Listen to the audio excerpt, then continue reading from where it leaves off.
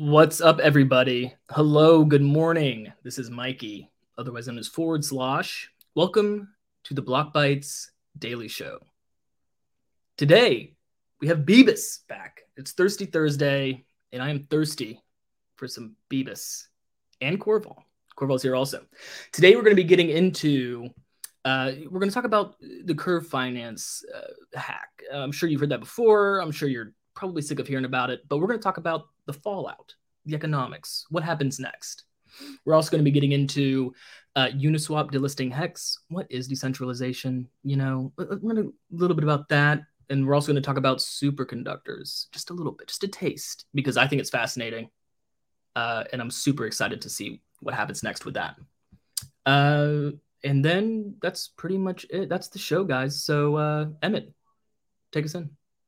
Hello, guys. It's me, Corval here. Today's show would not be possible without our sponsor, Shimmer Network. Just as a reminder, Shimmer is a DAG-based feeless Layer 1 network that's both fast and highly scalable. You can learn more about them at shimmer.network.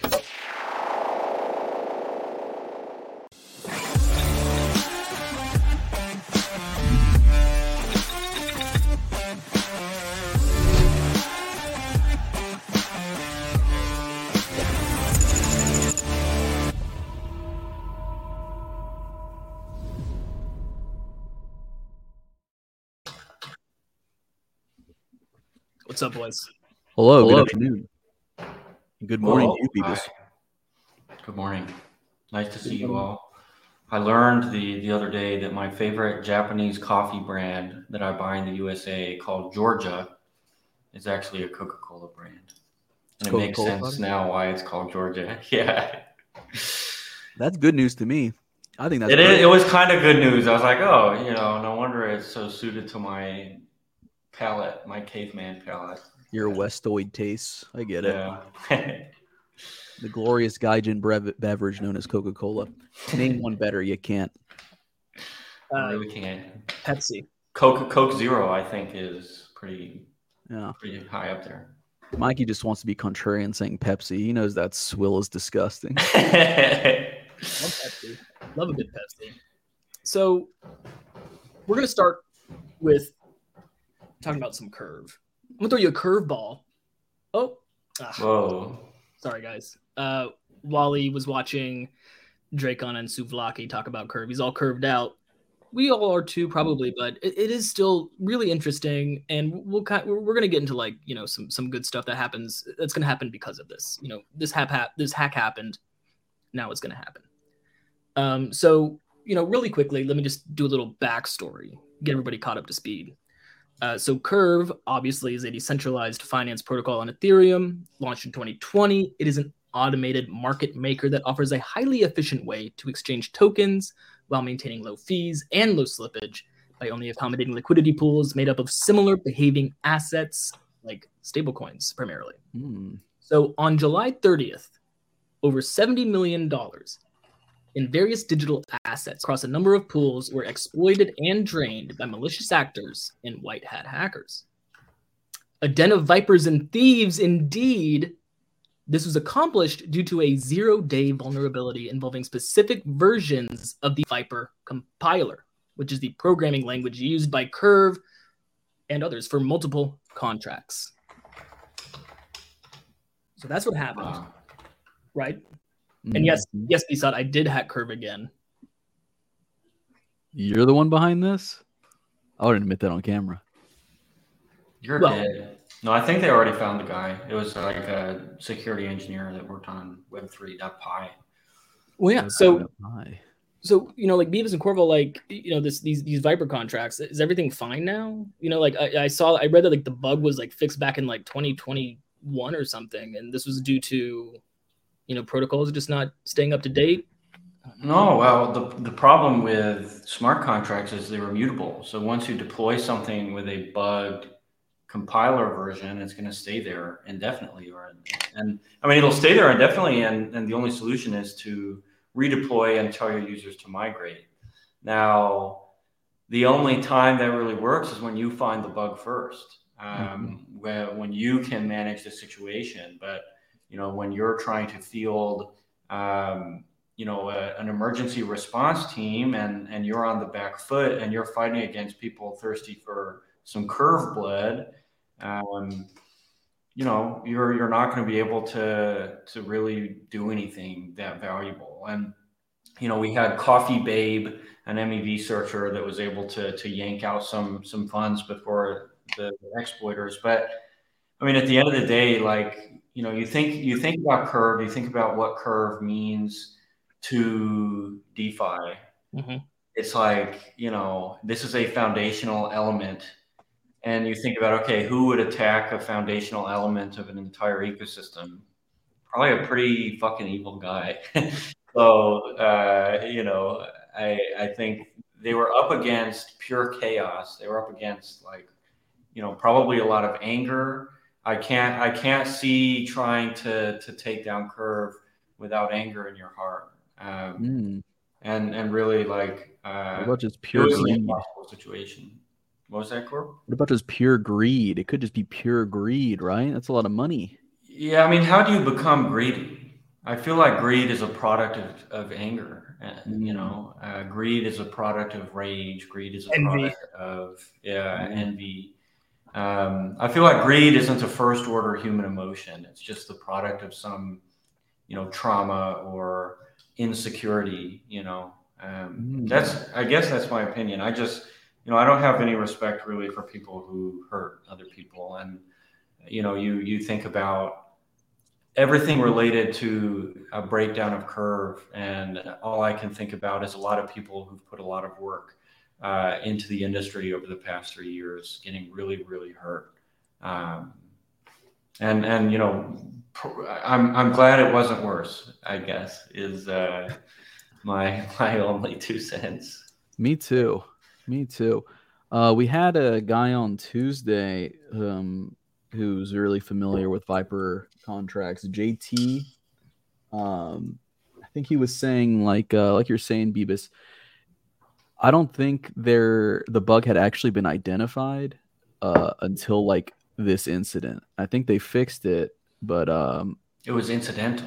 yeah, it was like 3 or 4 versions that this bug existed in of It's them. easy to accidentally fix a bug, believe it Yeah. or not. It's like, it's a typing issue way upstream. You can fix that way up there, and then incidentally it just fixes everything else. And sometimes when you're bug hunting, it's like,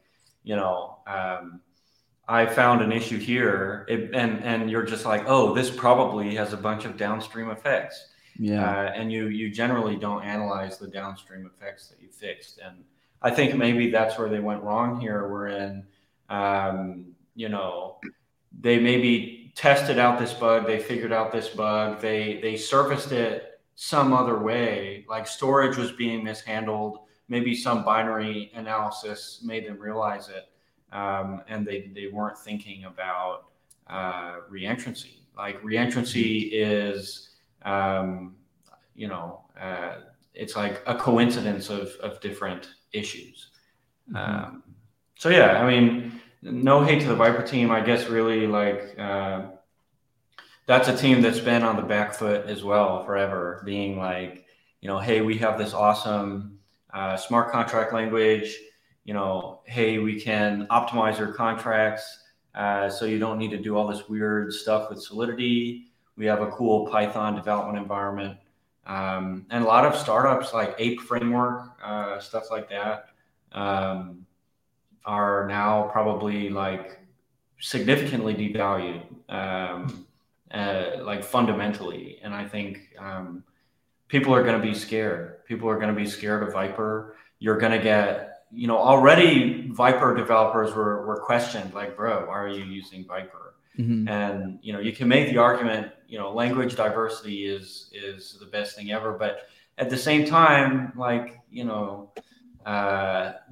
this is a tiny ass industry. Do we necessarily need a bunch of competing standards? But I digress. I think. Sorry, real quick. I just want to say this because I think maybe it was just because JT's a great salesman, but from what he was describing about Viper, it seems like really appealing, especially for new entrants. It seems like easier to understand, easier. Unfortunately, this recent incident revealed this weakness in reentrancy, but to pick it up, it's pretty easy because it's like a Python-based type language. But the major components of Viper that make it appealing are also you can't shoot yourself in the foot because like reentrancy is like built in. Reentrancy guards are built in. All these other guards are built in. So it does kind of call into question the value of those extra features. It's unfortunate. Yeah. Yeah. And, you think about Solidity. Solidity is about as corporate as I think you can expect. It's the market leader. There's a lot of value at risk. All of their processes are going to be the same processes we see at an aerospace or defense company. It's going to be tons and tons and tons of review and slow progress. And I think Solidity, like researchers on the Solidity team have already right now we're at like 0.9 or maybe 0.10. I doubt it. But Solidity researchers are already like working on like 3.0, they're working years and years ahead. But the thing is like the value at risk is so high that they're not taking any chances. And you think about the Viper team, that's a team who's got that dog in them, one, literally and figuratively. One of their maintainers is called Dog from the air team. They're going to say he was a dog. Or he's called Doggy, not to be confused with Dog from the Ramses team. But, these are people that are trying to grab up market share by being faster, by being more nimble. So you think of the corporate grind of Solidity trying to carry this giant Fabergé egg across the finish line over decade-long timeframes. The Viper team is just like, we've got super talented engineers. We want to be the best. We're addressing real problems that developers are facing today. We're just going to go ham. And when you think about fixing the bug takes a minute. Fixing the bug and then writing up a huge report and assessment associated takes hours and days. And I think that's kind of what we're missing. And it's really like a problem that we see a lot is, you've got these smart teams, they're going hard, they're trying to make positive change. They have the potential to kind of take a lot of market share. The problem is they don't have the money to pull off the security and follow up what they need. They don't have the bandwidth to, do all this reporting, do all this documentation necessary to truly be perfect. And even when you are, I guess, thinking from their perspective, even when you do everything perfectly, there are still problems. It's just, it's just like different beasts. And I think we're seeing in Viper, and we've seen all the time, like our issue from last August is a result of being underfunded, overworked, trying to claw your way into a market where your fit may have, or may be in question. And props to the Viper team. It's a really tough spot to be in. It is a good language. But I would say, Python users maybe learn Rust or JavaScript now because Python sucks. No, I'm just kidding. No, dude, Python's epic, bro. Python is Python's awful epic, to work with. JavaScript is like awful to work with in a different way, but it's the most powerful language in the world. It's like you could be like, you could get severe brain damage and you'd probably retain your JavaScript knowledge. Oh yeah. And then I think, Rust is becoming an industry standard, and Rust plus Solidity is becoming a really common technology stack for Web3 companies.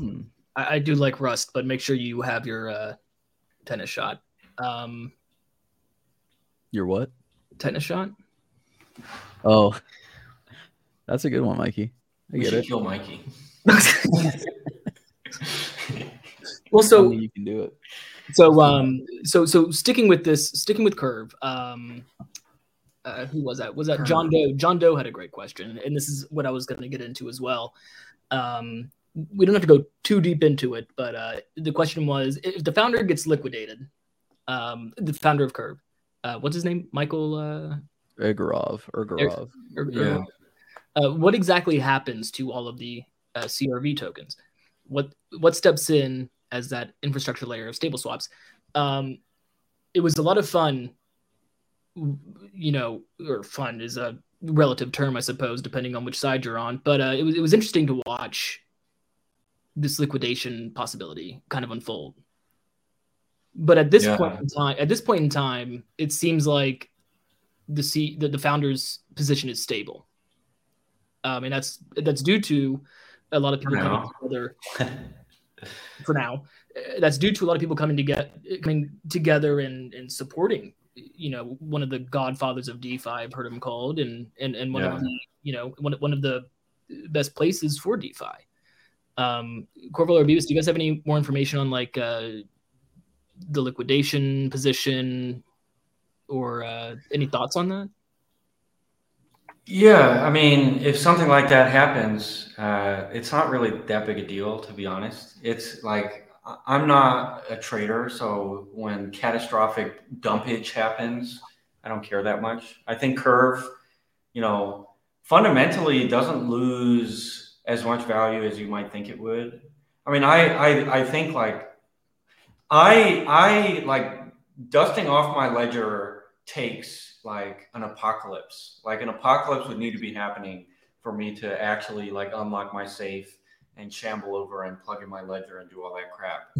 And I would do that to buy Curve. And if I'm doing that, then I'm not going to get a bid because everybody's going to be buying it way higher than me. So, I mean, I guess like even if people weren't stepping into OTC, I think it wouldn't be that big a deal because Curve has the network effect. Curve is kind of programmed to operate in a certain way, and that certain way is extremely valuable to users. Curve is integrated everywhere. You can access the CRV token almost everywhere.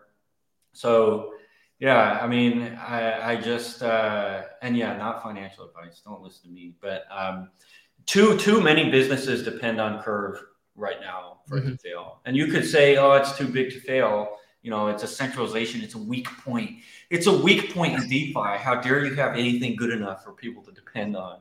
But I just think like it's even just the fact that people like their name recognition in an industry that suffers from, chronic non-recognition is valuable enough for it to not matter if he gets liquidated. So I mean, I think it's being overblown just because there are a lot of profitable trades to be made. So people are going to be squawking on Twitter, trying to fill their shorts or pump their shorts or pump their longs or whatever. But the reality is like, if like he's bought himself some time now, and if he really wanted to, he could OTC probably his entire stack. And sucks for Curve holders getting diluted like that. But at the end of the day, Curve is cool and it's useful and people use it, which is a lot more than, most platforms can say. Yeah. Right.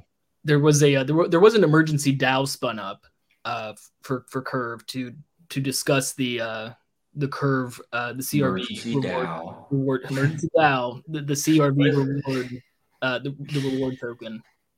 So that's being discussed right now on some forums for Curve. Nice. I think the last question that I have for you guys, and Beavis, you have kind of touched on this before. Corval, maybe you have some input as well. But the last one I want to talk about is, thanks to the efforts of white hat hackers, and also maybe not thanks, but the MEV bot. Thanks to Mr. Got Plenty himself. Thanks to Mr. Got Plenty. Some funds were returned, but this taste in our mouths lingers, and I have seen several questions circling around crypto Twitter and articles on the interwebs with the question: is DeFi dead because of this? I've seen several. DeFi will never die. DeFi will never die. dead. Unless DeFi dies in our hearts. Does it? Is everything changed? And Mark Jeffrey actually, who will be on Across the Chains tomorrow, by the way, subtle plug, but actually heavy plug. He's doing the post-mortem on DeFi. But he even tweeted like, this is a great question to kind of like enter our minds now. Like, does this shake the foundations of DeFi? And I don't see it. I don't get it. Corval, Beavis, is DeFi dead? Like, what does that even mean? Real quick, let me hop in here. I know Beavis has got a lot of good stuff to say. Not Corval, please. You asked earlier if I had any information on like how the loans are doing. I have his wallet here open. I'm inside his wallet. I'm inside Ergarov's wallet. I have access. Now on DBank, his lowest loan health rates are on Curve, 1.09 and 1.12. But all the big ones that we're worried about, they're all sitting around like 1.5 up to 1.8. So they're kind of safe. I mean, we would want them to be like 2 or whatever, but not bad. So it's not that scary. And then whether or not DeFi is dead, nah, dude, come on, man. Of course not. Yeah, maybe the decentralized part of it, but that's a story. I mean, dude, if Curve exploded and the Curve team was like, we're just going to start over with a new token, it would get bid to infinity and back. Like anybody who uses DeFi sees the value and sees the potential. And right now, like everybody in the market right now had like the shit beat out of them so consistently over the past year and a half that Curve going under, it's like, bro, how many like stable swaps are there? What we miss out on is Curve V2, and the platform will still exist anyway, so people will just pump Curve. Like, too many people have Curve on their balance sheet to not want to just bid the bottom. It doesn't, or try to bid the bottom and fail for most people. But yeah, DeFi is not dead. DeFi's not getting started. DeFi's got it's got a long way to go, but it's 1,000% not going anywhere. It's too strong.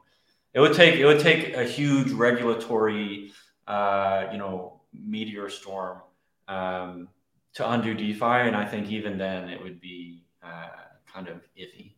It'll take Maxine Waters personally arresting Justin Bieber. I met her the other day. I shook her hand and got a picture. Yeah, and there you go. They're on good terms, so not going to happen. Yeah, very cool. Well, so this is a great segue, actually. Well, not the Maxine Waters, the thing before that. Talking about decentralization, this is a great segue into the next topic. Wait a second. Someone put up this tweet. Can you guys address a theoretical situation where one of his bigger loans gets liquidated? Very unlikely. Well, everybody just takes on bad debt, and their lending protocols become fundamentally shittier. But like Aave has their staked Aave set up that they can use to recover. They also have partial liquidation, so it's not going to be like a pure, hellfire. I mean, it might be. It will probably or definitely cascade. But, I mean, what happens if Aave and Fraxland have bad debt? What are people going to do? They're just going to use something else. The people who are in tune will withdraw fast enough. The people who aren't will probably be pissed off for a while. But Aave, they have enough money in their zone that they can recover. Fraxland, same deal. Mim, like they dealt with FTX or FTT rather. They can deal with CRV. I don't know what levers they pulled to get their FTT shit paid off, but at the end of the day, Justin Sun will step in and he'll save the day. Yeah, at the end of the day, Justin Sun just owns all of our bags forever, and we, need to pay fealty to him. And every transaction on the blockchain, you'll have to pay a tithe to Justin Sun. That's actually how it works on Tron. You have to pay a tithe for all your profits. We're happy to do it. We're ecstatic. We love it. Long Tron, not financial advice. No, just kidding. Don't. And I bet you, just to address the comment section, and I know the listeners don't have the comment section, Buns is saying Python is better than JavaScript, but I bet you she still, one, uses JavaScript for work, and two, has never used Python for work, or has very little. Ooh, bold claims, bold claims. Python early on is all fun and games, but Python, when you need to start building an environment and doing production work, is like, I would literally rather die. That's where JavaScript is like just as stupid, but they optimize for usability. I might be wrong, but I bet you Buns is a JavaScript user. I saw a picture. If you do 1 + 1 + 1 in JavaScript, it returns an error. But if you type it out, it'll return 3. There's like a lot of weird typing in JavaScript. Yeah, there's all sorts of really stupid stuff. And it's just because it treats every variable as an object, but we're not going to get into that. Right. So the way it actually operates is really abstract. Oh, see, well, Buns, you're using it for data analysis. That's not fair. Yeah, I was gonna say that's like that. That's like the one thing you were probably using a Jupyter notebook. And Buns was using a Jupyter notebook. Cheating. Oh, but she admits it only uses JavaScript. Yeah. We're gonna get a Buns versus Beavis programming language special going on soon. But showdown. But so let's move on to this next topic that we'll cover really quickly. Because it kind of ties into people are BSOT said Justin's son is the light of crypto being overshadowed by Richard Hart. But also kind of tying back into the decentralization aspect we were talking about before. I don't know if you guys have heard this, but the SEC is going after Richard Hart right now. I know, shocking. Really? Believe it? Can you believe it? I'd like to address maybe the comments as well. You do look a little like a hotter Richard Hart. Thank you. Okay, that's very nice. I was going to blow by those comments, people saying I look like Richard Hart, but thank you, Beavis. I will take it. You look like Richard Hart if he maybe got some exercise. Thank you, Beavis. I really appreciate that. I look like a skinny Richard Hart. That's great. But so Richard Hart is the big Giga Chad behind HEX, Pulse, and Pulse Chain. The SEC is hitting Richard Hart for, I think, what is it, Purple? Frauding investors or defrauding investors, illegal securities offerings, because he essentially did an ICO when they just said like ICOs are illegal. Right. Yeah. So he's getting the full might of the SEC right now. But in the wake of all this, Uniswap. Oh, what? Beavis. Oh, that's me. No, that's me. Get that off of here. Get that off of the screen. What is double Mikey today? In the wake of all this, Uniswap, the decentralized exchange protocol in Ethereum that we all know and love, has delisted HEX. Quote unquote delisted HEX. Right? No. Now here's the thing. It was only the front end, the UI, right, of Uniswap, which the front end is a corporation out of Brooklyn, New York. Only the front end has taken it off their website. The back end, however, you can still call contracts and still swap on the back end. So what is Uniswap decentralized or not? I remember them doing this with Ben token too because of like a copyright issue. I didn't know that the front end was run by a different company. I didn't either. In Brooklyn, but I think it's still decentralized in that you can still access the contracts. I think you could still put in you still use Uniswap if you just put in like the token's address. I might be wrong. Not on the front end. Mm-hmm. You have to call the contracts on the back end. That's fine. But that's still that's what the swap is. That's what the decentralized finance part of it is. So just because the UI has taken something off, that is they have to follow the rules of where they are a corporation, which is the USA. Mm-hmm. Let's go ahead and read maybe a little bit of the copy on richardhart.com. Let's see what richardhart.com has to say. Richard Hart is a force for good. 1 point in his favor here. Big bold letters. I was born into a poor family in a poor neighborhood. It sucked getting made fun of for using free lunch vouchers at school. Being a racial minority at school also came with its own challenges. We're not laughing at racial minorities. White guy. Yeah, we're not laughing at racial minorities. We're laughing at Richard Hart. What is Richard Hart? I assumed he was a white guy. Apparently, he was just getting jumped in and out of school for being.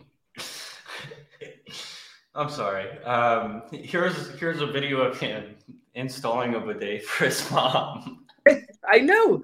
I wanted to talk about this today, but Corval said he already talked about it on the show. Oh, I'm sorry. Oh no, I didn't. I talked about it a little bit on the show yesterday because he used to have the big black diamond on here. It was like one of the sections, but he took it off. Now it's all like I'm getting subpoenaed. It's I got to pretend like I didn't have like a bunch of pictures of me. For the listeners without video, the video "Watch me install a bidet for his mom." The thumbnail is him in front of a toilet, just giving a thumbs up. And apparently, it's just a video of him installing a bidet for his mom. I'm not going to watch it. Maybe on the main page. 30 minutes. It's a 30-minute video of him installing a bidet for his mom. So, really, I mean, I got to say, given this evidence, I think he's going to be fine. Yeah, when you buy a bidet, it comes with an instruction manual, but I'd rather hear Richard Hart explain it to me. Below that section, though, I think is the strongest part of the site is when he says all the things he's done to help people, which is he finds agreements in politics. He stops gambling and trading. Interesting. He's getting more people to make positive vibes. He stopped gaming. He started a business. He reducing military spending. Yeah, dude. He fixed schools. He fixed democracy. He give better apologies. He do what you already know you should. He prevent hangovers. He promote medical research. He be disciplined. He be happy. He quit after a win for happiness. And he focus on that which empowers you. Yeah. Which I think, Does that actually say that? Yeah. Yes, it says that on richardhart.com, the ultimate website. Your center for old Richard Hart. I did not know he cures hangovers. Stuff. Great to know. Yeah. It's so absolutely amazing. He's kind of like the Jesus Christ of crypto in a lot of ways. A little bit. JW said, rumor is he's half black from the waist down. Interesting. I mean, okay. Let's get real about Richard Hart. Real talk. Well, okay, yeah. Real talk. Well, you know what? This is almost like too hot to touch right now. Because that's a guy, I don't know who's got power of attorney in the Richard Hart camp. But I mean, I guess I'll say a lot of people that use his stuff know exactly what he's doing and know exactly what it is. And I think maybe the main issue to me is the group of people who do not. And by now, I think that's probably a sizable group of people, just with the way he was advertising. Because how he advertises, and maybe it's not even him. Maybe it's just members of the HEX community, which I think is almost more likely than him doing it himself, because it seems pretty insane. But he talks about always HEX is up 1,000x in a year or whatever he says.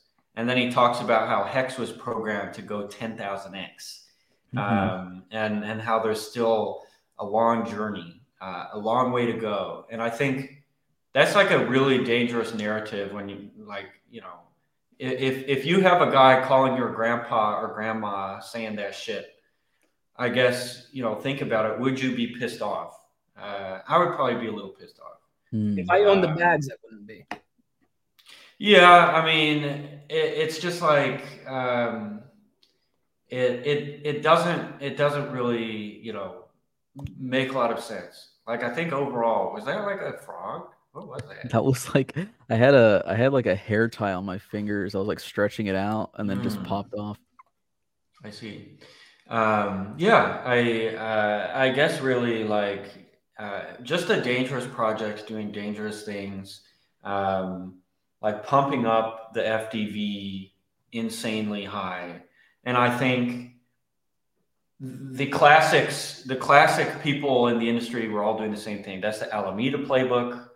Now it's the WorldCoin playbook. Mhm. Right. Now it's the whoever playbook where it's like low float, high market cap, shitcoin, super punching power, able to take advantage of the most Mhm. financially illiterate people. Could you explain like why like what does pumping up the fully diluted value do? Like why is that so dangerous or so manipulative?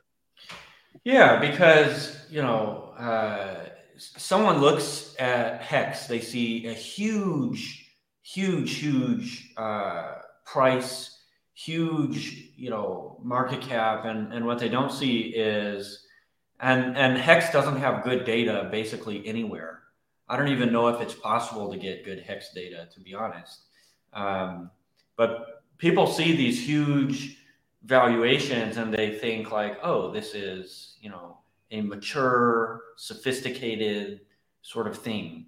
And so, the reality is the only reason it's so high is because there's so little circulating. And so it's very easy to manipulate. So if you can get, $100,000 pumped into $10 of liquidity, or $100 of liquidity, or $1,000 of liquidity, you're going to see huge multiples. But think about, it's kind of like an octopus pot where getting in is pretty easy, but especially if you make profit, if you're not like convinced to actually lock it up, getting out is a real challenge because now you have size on the same thin liquidity books being manipulated by the same group of people.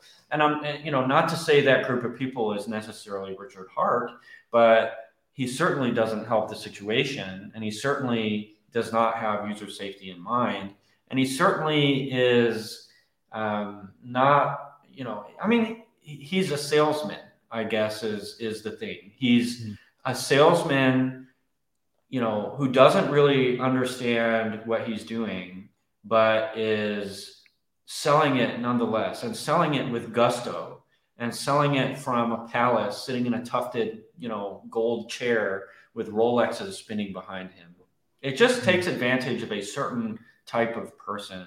Right. Um, that I think is especially prone to financial manipulation, and Yeah. it just it doesn't look good at best. At worst, it's a crime. I Um, I believe and that I'm was going one to of the judge. charges that the SEC, not charges, but one of the component of the SEC complaint is Accusation. that Richard Hart used a lot of wallets to accumulate a lot of hex. So the implication being that he holds a lot of that liquidity. Uh, so I guess what Yeah, you're saying is if he holds most of it, he's the one that can exit, right? Most easily. yeah. I mean, potentially. I guess really like my main thing is, and I guess this doesn't justify anything, is the people playing the hex game know what's up, and the reason they're playing it is because he's created this kind of crazy notional musical chairs situation. And the thing is, like, it seems like they're at least trying to do something. Like, they, not to say they have the most perfectly beautiful, well thought out plan, but they forked ETH2 somehow, and I couldn't do that. Like, it's just it's just a bunch of craziness, and it's I've glimpsed into the mix a few times, and it's really just a bunch of people trying to get one over on each other, and they know that that's the case, and they've built a community around cycling these funds through, the HEX LPs or whatever. And the thing is as well, like it's a little bit Lindy. It's been around a while. People have been messing with it for a while. It's had a longer life cycle than most tokens. So we'll see what will happen. I think my assumption is Richard Hart is just in Dubai, and now investigators have to read. Like every investigator in the world is going to read from top to bottom richardhart.com. And if you don't come out of that thinking that he's the best guy ever, then I got a brace to sell you. Yeah. Maybe it's the other way. He installed a bidet for his mom, man. He installed a bidet for his mom. Would I install a bidet for my mom? I would require like promises of brownies and other such delights. I don't know if I would so easily install a bidet for my mom. I probably would if she asked. Well, thanks to Richard Hart, you can. You got a video tutorial. Yeah, Richard Hart was doing it. He was giving a thumbs up. He was smiling. So that's I have a bidet. I use it as a water fountain. Yeah, that's disgusting. Yeah, that's filthy. That's another strike on your permanent record, Mikey. God damn it, Emmett. I don't look like Richard Hart. What are you guys talking about? It does look like my Uncle Mike, though. He does look like my uncle. I have an Uncle Mike. I don't look like Richard Hart. Just someone in my family looks exactly like Richard Hart, who I share a lot of genetic material with. Fair point. Sounds like Coke. Mr. Got Plenty asks, isn't that what all of crypto is? Yeah. I'd say a lot of it, yeah. A lot of it. I mean, it's just a spectrum. It's like, I'm never really the one to throw stones because this whole industry is like regulatory arbitrage, and just because I'm like a nerd and I talk about ethics and I care a lot about that. Like you don't see me being wildly successful, only moderately successful. So the market seems to favor the Richard Hart type character. Not necessarily like super favor them, but it's like and maybe that's why all this stuff is illegal, because the market loves it so much. It's like the market is just addicted to getting scammed. But yeah, I mean, it's just whether you are in crypto for accessibility reasons, like, hey, I want to give dudes in Korea access to T-bills on the blockchain, or you're doing it for the adrenaline, the pumpamentals, or you're doing it just to get rich. What we're all doing is much the same thing. It's just the outcome that we're looking for is different. And I guess that that defines the value of someone's work. But on that same note, that's really just opinion. It's like, how were you raised? Were you raised to care about making a fuck ton of money, or were you raised to care about giving people in Korea access to T-bills? I don't know. Which, I was raised to do that. My father always told me Koreans need to have access to T-bills. Instead of like when I wouldn't finish my food, my parents talking about the kids in Africa. Whenever I didn't put my snack bar 15-year-old paychecks into money markets, my parents would talk about the Koreans without T-bills, and that's how I got here. So. Have you considered adopting this for Oath, sending letters more convincing than any white paper to millions of American homes? Yeah, can Oath do that? Can Byte Masons do that? Setting up honestly, funny. I'm so excited about governance. Like Oath.eco, by the way. I'm so excited about governance that I wouldn't be opposed to doing that, but it would be a letter like, it would be maybe an unreadable letter talking about how dope it is that we can, coordinate large scale public goods together, and everybody would throw it out because I'm not talking about, crazy returns, which is why people invest in the first place, for the crazy returns.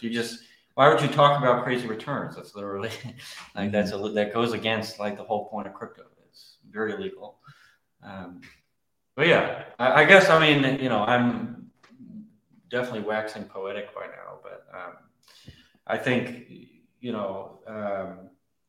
just let the courts do their job. I guess, I feel bad for anybody defrauded, is the main thing. But if you're in the crypto industry by now, maybe they were just like such strong believers that, they stuck around through FTX, through 3AC, whatever, or maybe they just weren't aware of that stuff going on. It's just kind of the nature of like international finance. It's just, there's so much crap. Bright lights blind you, and people see Richard Hart as the beacon of, not all people, of course, but, some people out there, I'm sure, see Richard Hart as, a beacon of shining light of what they might be able to achieve, when he's flaunting owning all these Ferraris and Gucci bags. And I can get a replica Gucci bag off of Temu for like $10, man. It looks the same. Nice. It looks the same. It does not look the same, bro. It looks the same from afar. Mr. Got Plenty, I think, is validating some of our thoughts, being a lot of this stuff is community handled. And that is like Richard Hart was community handled. Yeah, the double-edged sword of crypto is, communities can take ideas and run with them, and those ideas may be kind of dangerous. I mean, that's why I'm writing these tokenomics articles. If you check the pinned tweets on my Twitter, like, we have governance now, and like the whole point of me talking about this stuff is so that people don't freaking try to propose illegal shit or like, unadvisable shit. And so they understand, like, whenever they're like, hey, we should turn Oath into a scam, I can just point to the wall and say, Howey Test, no scams, right? Stop it. Because that's like the nature of decentralization, and HEX is massive. It's experienced runaway success. It was like one of the very first projects on Ethereum, and that's just what freaking happens. Like, there's plenty of bullshit that happens to, and some of it is lauded as good tech. Like, look at the Alameda portfolio. It's like people just hate HEX because it's normal people pumping it, and not like their VC homies. So everybody has like their 2 cents. But like, why does WorldCoin need to have a $20 billion FTV or whatever? I can actually talk about that. I think the tokenomics are kind of smart, but it's all like shit just to get adoption. Yeah. I try to look at the tokenomics of WorldCoin, but I'm forbidden. Well, you're looking at it because I'm an American. You're an American. But I can't look at it. HEX was also hugely influential in Uniswap's rise to popularity. Because nobody would, no centralized exchanges would list HEX. Yeah. But Uniswap would. And so now, Uniswap delisting HEX is like, people are very offended by it, but they didn't really delist it. The front end delisted it, and you can still call contracts on the back end, which is the nature of decentralization. It is the nature of swaps. Yeah. If you look at my most recent article, I illustrate a white, gray, black area, like a little number line. And all the people, 3AC, Quadriga, Celsius, FTX, HEX, they're the people operating micrometers away from the black illegal zone. And they're doing max reg arb. And the thing when you do that is eventually, like, it's going to not be allowed. Like, you can only make that assumption. That's the safest assumption. But with the nature of decentralization, you might wonder, like, who's going to not allow it? Already you can't buy it on centralized exchanges. Already you can't see it on CoinGecko or whatever. So it's already like very close to, not kosher. So it's really like, this is an issue that needs to get solved now with this lawsuit. And then we realize, okay, is it okay? Is it not?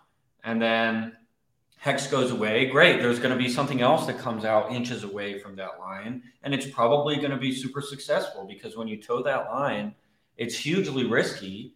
But, that's why all these companies that do it are so damn successful, because they're making very targeted decisions with their legal strategy that's like maximum risk, maximum reward. And it's just, it's why I say DeFi isn't ready, or one of the reasons why I say DeFi isn't ready for mass adoption, because like you could stumble into something that, is this legal? Is this not legal? Who knows? And you need to understand a lot of the nuance of finance to understand why something might be dangerous, or why something might not be dangerous.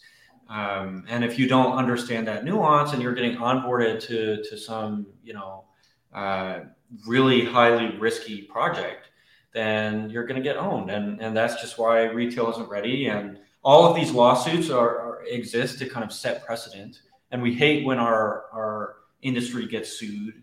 But at the end of the day, it's literally just to figure out what should be allowed and what shouldn't. And we need to know that before we can really push forward.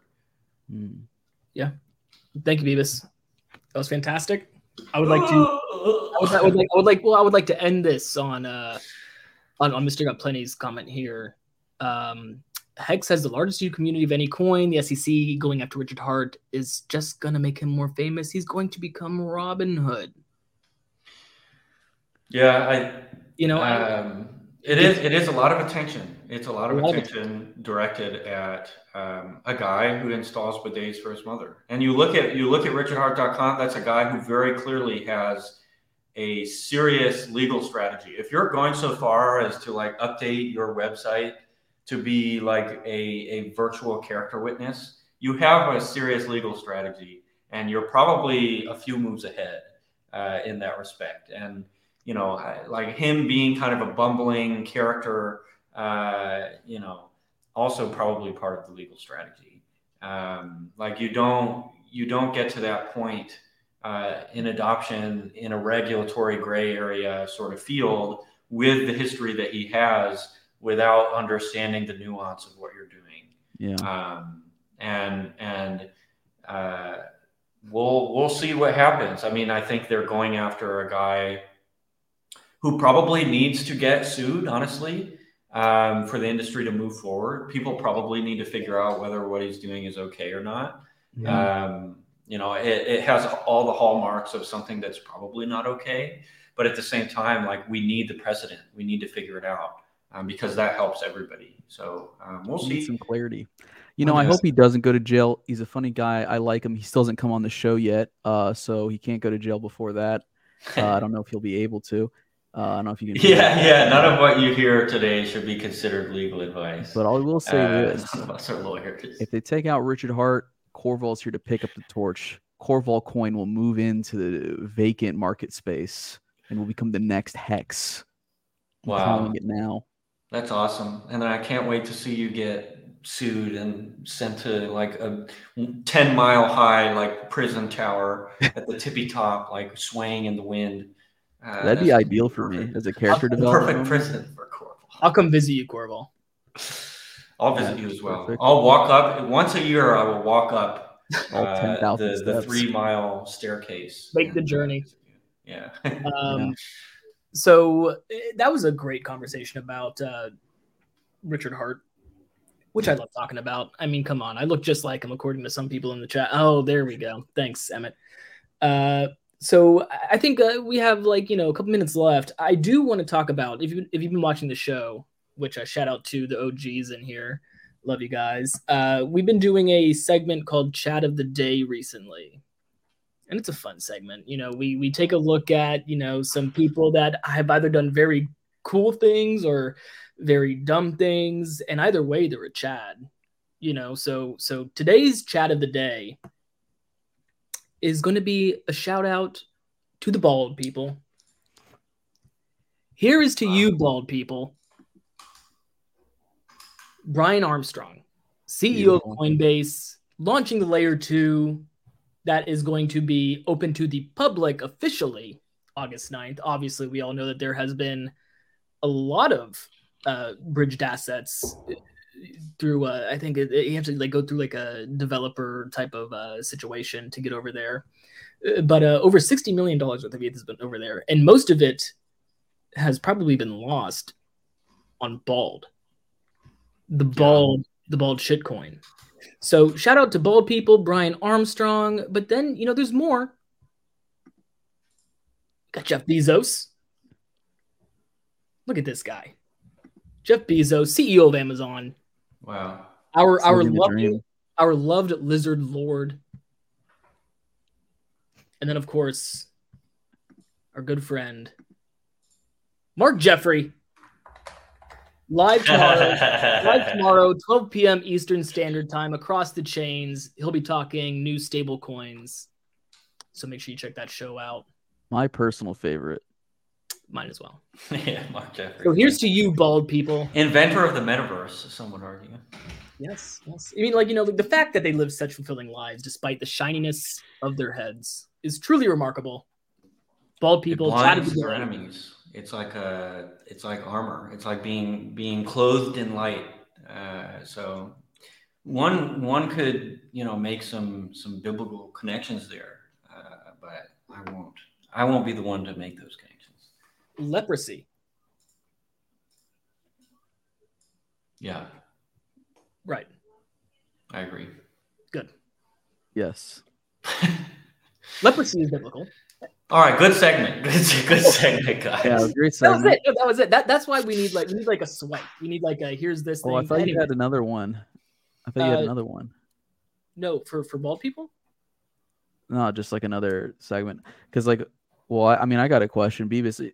So like you got your eyes on base chain, do you? You liking what they're doing over there? Yeah, I mean, seems all right. Are you interested? Are you gonna open up shop over there? I mean, probably. I wouldn't say it's the first priority. My opinion of, so you have base, Linea, Mantle, being kind of the three up and comers right now. Base is Coinbase, Linea is Consensus, and Mantle is BitDAO. Consensus, pure glow up. I'm not going on there. If you're not in the Consensus portfolio, good luck. Lots of access to capital, but you're going up against a bunch of chosen winners. We're going to see the same thing on Base. Base is a little more industry native, but they're huge. Same deal. If you're not in the Coinbase Ventures portfolio, you're just going to do okay. You'll have access to capital. Interest rates will probably be all right. Will probably be a nice, calm place to do business. Maybe we're wrong. We'll see. I think native applications usually end up being the most successful.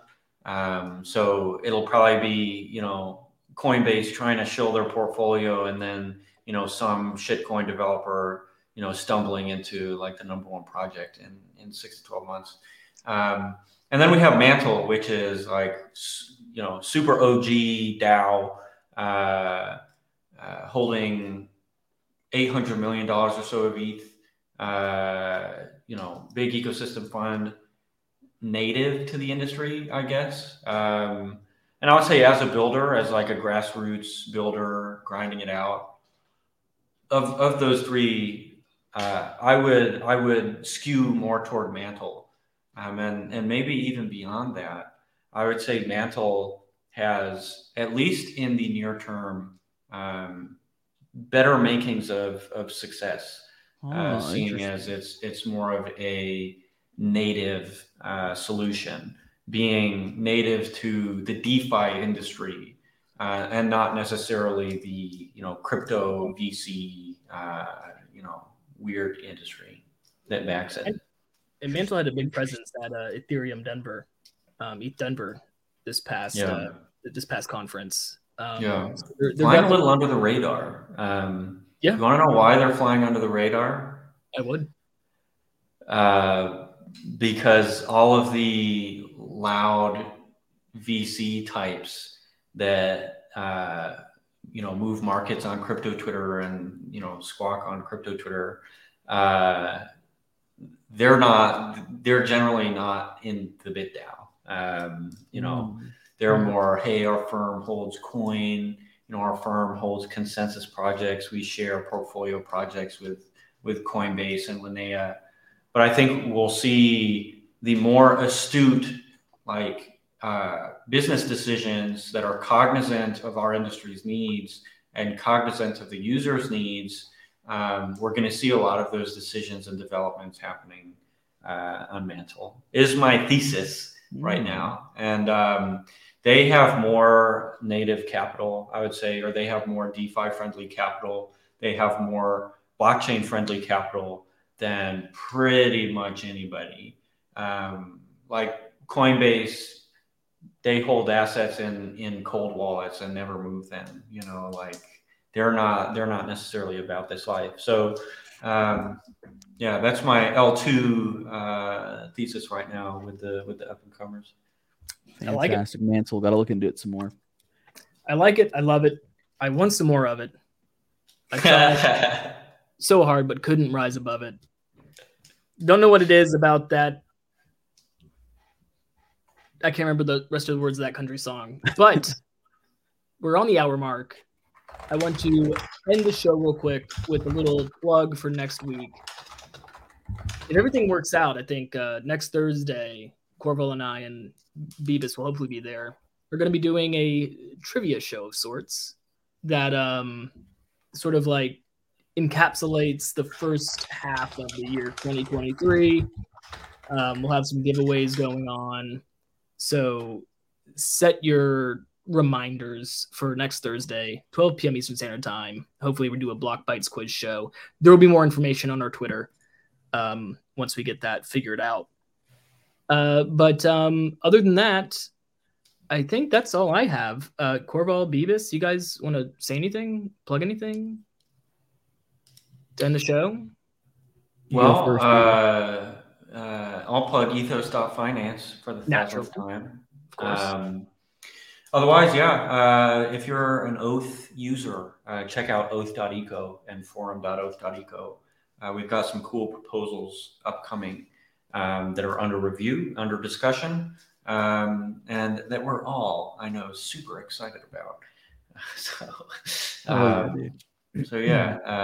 Get with it. Get with the times, and keep watching Block Bites for more strange asides by Mikey.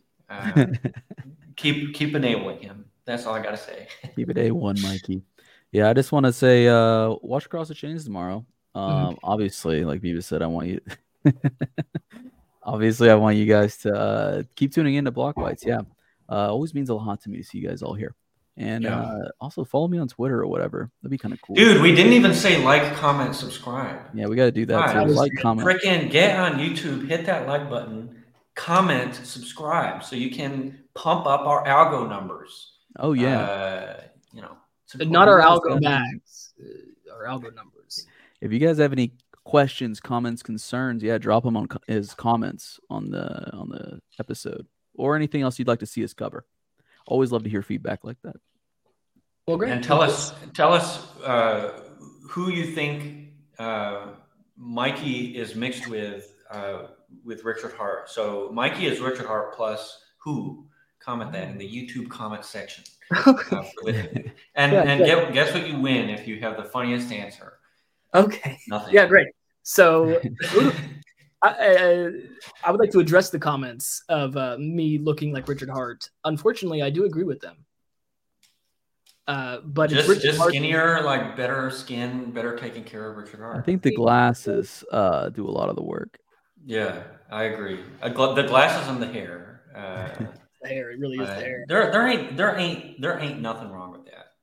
But so Richard Hart plus you win an SEC lawsuit with Mikey. Yes, you do. Thank you, Easy Note. That's my boy. Yep. You go to jail. So Richard Hart plus fill in the blank. You might get one Shimmer token. You might get one heart from the official Block Bites YouTube account. You'll get a like. We're talking big money prizes here. We're talking serious stuff at stake. So, make sure you do that. But okay, the show's over now because Soft Sounds just said Richard Hart plus Carrot Top. So it's over for you. All right, we're ending Buns, on that. Buns. Shout out to Buns in the chat. Richard Hart plus Adonis. I pay Buns to say that, to be nice. Thank you. But this is a lot of fun, guys. Always love coming on Thursdays with Beavis. Thank you so much for coming again, sir. Check out ethos.finance. Check out Byte Masons. Corval, you're here again. Love that. That's the show. Check out Across the Chains tomorrow, and we'll see you guys on Monday.